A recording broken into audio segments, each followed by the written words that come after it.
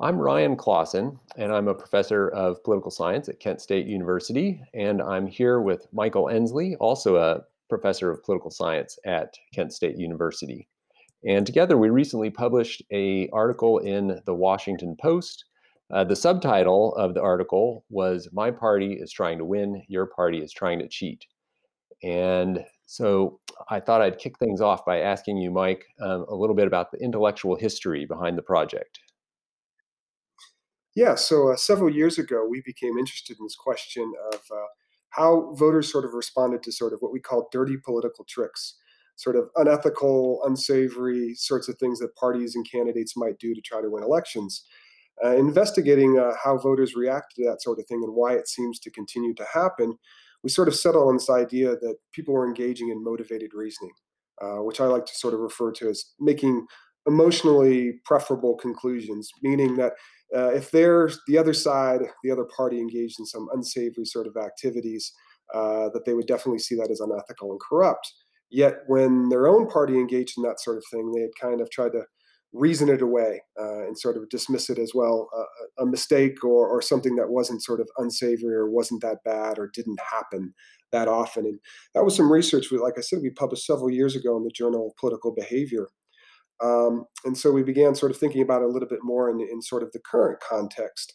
And so in the Washington Post article, we describe a set of experiments that we did. We asked people about sort of these sorts of activities again, sort of in light of the current sort of controversies in American politics. So, do you want to kind of tell us about, Ryan? Do you want to kind of tell us about what was happening in those experiments and what were the scenarios that you came up with? Yes. So we had the opportunity to field a survey back in October, and it was clear already, even before the election, that President Trump was complaining about the possibility of fraud and setting things up in a way that if he didn't win the election, he would be able to protest on the basis of widespread fraud. And so, in advance of that, we came up with six scenarios in which we described partisans trying to steal elections, and they're all actually fairly benign. Um, and we randomly assigned people into these six scenarios, and we among the things that we varied were the scenario that we described and the party that we described as trying to steal the election. And so the responses to these scenarios are comparable because nothing is correlated with which scenario you were responding to. So basically, the scenarios each described a Democrat or a Republican state party either adding or removing voting machines in precincts that serve either elderly voters, that was the Republican state party, and then there was a line that also added that the elderly tend to vote Republican, or that served college-aged voters, and there was a line added that indicated that college-aged voters tend to support Democrats. And so these were six scenarios, all of which implied that there was some effort by partisans to steal elections.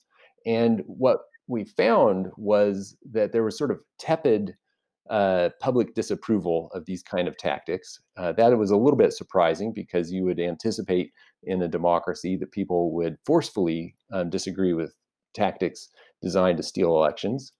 But when we dug into the data a little further, we discovered that the reason for the tepid overall reaction was that people were having trouble seeing cheating when it was their party doing the cheating, but they were super good at it when the other party was doing the cheating. So that's basically what happened. Mike, do you want to get back into a little bit of the reason why people do these kind of things?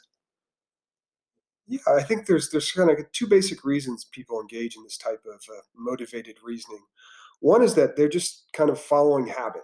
You could think of them as being maybe lazy, but they don't want to think about it, and so they're just going to sort of go along with their existing sort of team.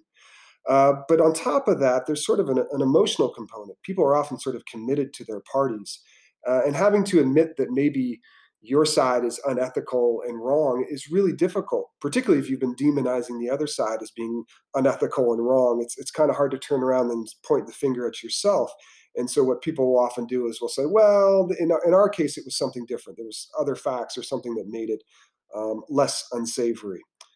But so, how do you think, in given the current context of Republicans and what's going on with Donald Trump, what do you think our research here tells us about the current sort of state of affairs?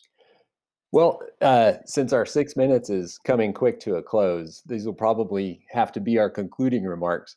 But we learned a few things. First of all, public opinion probably isn't the best barometer against which to measure whether politics were dirty. And the basic reason that public opinion isn't up to the task of doing that is because we're all human and we all process information in a motivated way.